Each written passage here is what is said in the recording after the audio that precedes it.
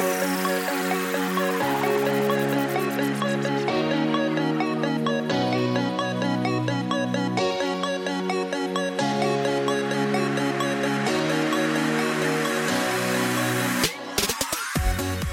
and welcome to the New Christian Podcast, where new Christians and seasoned Christians can get their questions answered. My name is Pastor Jim, and I'll be your host for this podcast. We'll be discussing a lot of different topics, such as how to read your Bible, what it means to be a Christian in the world today, how do we live out our faith, and many other topics. Come and join us as we begin our episode. Greetings and welcome to the New Christian Podcast. We're in Series 2, Season 2, and we're going to be discussing here in Episode 5 on how to deal with frustrations. How to deal with frustrations as a Christian and anger as a Christian. And we're going to be looking at some Bible verses that kind of go over some of the applications that I want to address here in this topic. Now, we all seem to have frustrations and anger from time to time. We think of instances in our lives when we are dealing with things that frustrate us as Christians or things that we can't control. But the Bible gives us a roadmap on how to deal with certain situations and how to react and act on these frustrations and anger. And we're going to look at a couple of things here. The first thing I want to address here is we all feel frustrations from time to time, but how we deal with them is the key. How we react depends on how our relationship with God is. In Exodus chapter 2, verses 1 through 10, we read the story of Moses as a baby and how his mother, a Jewish slave in the court of the Egyptian Pharaoh, reacted to the birth of her son. She knew how wrong it would be to destroy her child. But there was little she could do to change the Pharaoh's new law. Her only alternative was to hide Moses and later place him in a tiny papyrus basket on the Nile River. God used her courageous act to place her son, the Hebrew of God's choosing, in the house of Pharaoh. Do you sometimes feel surrounded by evil and frustration by how little you can do about a situation you're in? I know I do, and I know many of you listening probably do. When faced with evil, look for ways to act against it.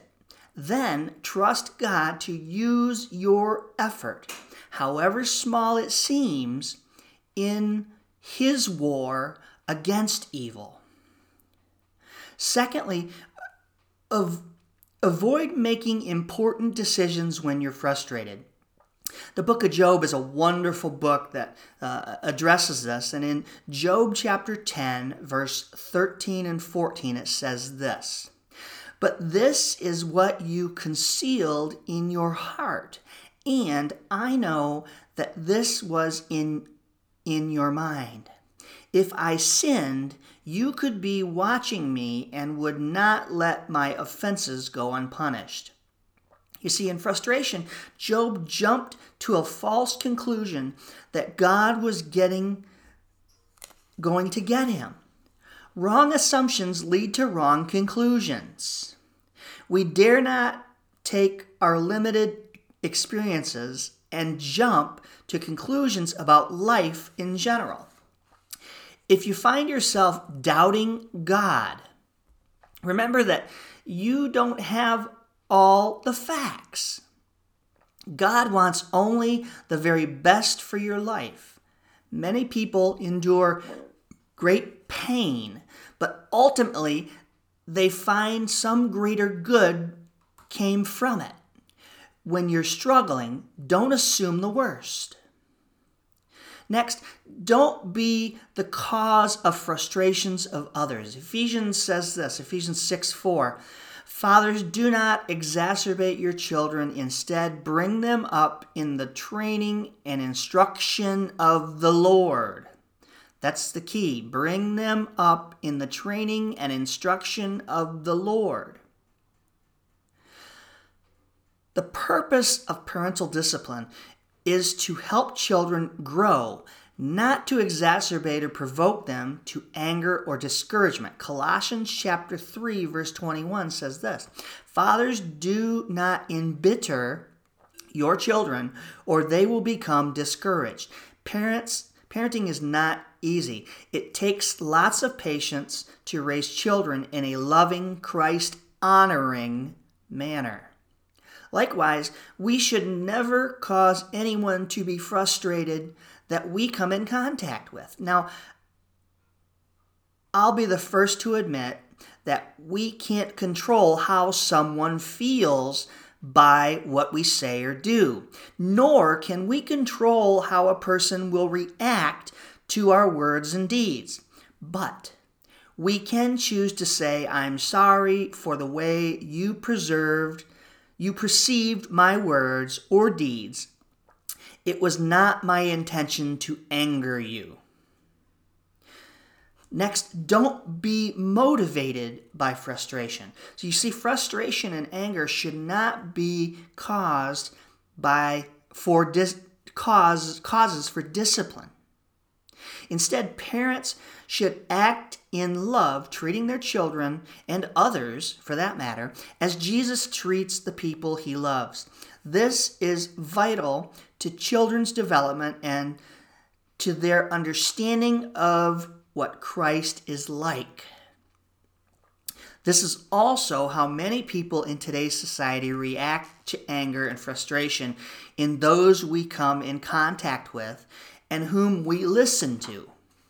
We often react or are motivated by frustrations and anger as to how someone treats us or what someone may be doing to us. Remember, the story of Jesus and the money changers in the temple.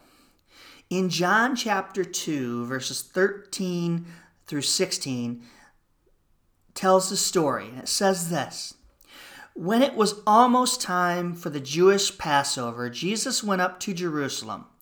In the temple courts, he found people selling cattle, sheep, and doves, and others sitting at tables exchanging money. So he made a whip out of cords and drove from the temple courts both sheep and cattle. He scattered the coins of the money changers and overturned their tables. To this who sold doves, he said, 'Get these out of here. Stop turning my Father's house into a market.'" You see, did Jesus lose his cool? There's a phrase that's sometimes used for this. It's called temple tantrum. And it might suggest both the Gospels of John and the Gospels of Mark depict not a sudden rash outburst, but something carefully planned. You see, in Mark chapter 11, verses 11 through 19, Jesus visits the temple, but waits until the next day to do anything. In John's version, Jesus actually takes the time to make a whip from cord in John chapter 2, verse 15. If calling it a temple tantrum gives the wrong impression, does the cleansing of the temple get closer to the meaning of this incident? I tend to think so. If the selling of animals occurred anywhere within the temple precinct, it would have been in the outer courts of the temple of Gentiles. You see, animals leave behind messy droppings. It means, dung and things like that, was considered to defile sacred spaces. But some may have thought that the presence of Gentiles, viewed as inherently unclean at that time, was no more or no less defiling than the presence of animals or dung. You see, Jesus, on the other hand, is depicted as touching and dining with the ritually unclean. and he may therefore have objected both to the implied slight towards non-Jews and to the disrespect of their spaces of worship that was involved in holding commercial activities in the court of Gentiles. You see, the words attributed to Jesus in Mark chapter 11 focus on the status of the temple according to predictions of Isaiah 56, chapter 56, verse 7, when it says, "These I will bring to my holy mountain and give them joy in my house of prayer. Their burnt offerings and sacrifices will be acceptable on my altar, for the house will be called a house of prayer for all nations." As a house of prayer for all people. So Jesus was displaying righteous anger towards the money changers for turning God's house into a den of thieves, robbing the commands of God for profit. So what can we learn from our frustrations and our anger? It is this: that one frustrations are inevitable. They are going to happen. They are out of our control and our nature in a sinful world. We are going to get angry. We are going to be frustrated. And two, we don't have to let them control us. We don't have to allow our frustrations to get the better of us, our anger to get the better of us. Because of the actions that I spoke about earlier, and our applications of how we react to certain situations is a key indicator of our relationship with God. How to avoid making important decisions when we're frustrated, and to not exacerbate or frustrate others, and don't be motivated by our frustrations. These are key. These are examples of how God is shaping and changing our lives and how we are to react to emotions in our lives, how we're to believe that God is in control. We have to have a sense of godly nature as we grow in Christ. We have to have a sense of, I know it's the cliche of what would Jesus do, but in a sense, this kind of makes sense. What would Jesus do in a situation of frustration and anger? Just like we have the story of Jesus in his righteous anger, going to the temple and overturning the money changer tables and kind of throwing a holy tantrum, if you will. I know that's a bad way of saying it, but expressing righteous anger in the midst of such grievous sin in the house of God. We can have that righteous anger, just as God did. We can have frustration and anger against godly injustice, or godless injustice, I should say. Injustice that goes directly and squares directly against the Word of God. We can have righteous anger. But the message that I want to give to you is we can have righteous anger, but still we should not sin as a consequence of that righteous anger.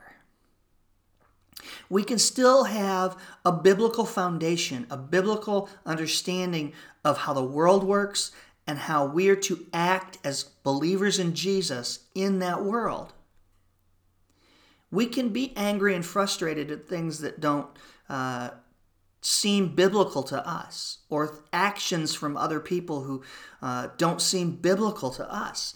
But again, we still need to have Christ's love, because the Bible also says in John chapter 13, verses 34 and 35, that they will know us by our love.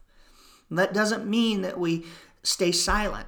That doesn't mean that we become puppets of people who are going directly against the Word of God. But it does mean we do it in love. It does mean that we show our love to those who are unbelief in what we believe as a sacrificial act of love. As I close, I want to thank you for listening to this podcast from week to week. And as we continue through this time of isolation and time of frustration and anger and political turmoil and all this that's going on today in today's world in 2020, I want to always thank you so much for listening to these podcasts. Comment. I welcome the comments. I welcome the support and love and caring for those of us who were called to preach the message of Christ and to guide those biblically. We don't always get it right, but we strive to be more like Christ every day as we study the Bible, serve others, and share our faith together. May you be blessed this week. I want to thank you for joining me on the New Christian Podcast today. And if you have any questions or would like help with anything, feel free to contact me on my Anchor.fm dashboard, my Facebook and Twitter. Links are there. And you can also reach me if you are on YouTube and you search Preacher Jim C. My YouTube channel will come up and you can message me there. And I want to thank you for joining us and have a blessed day.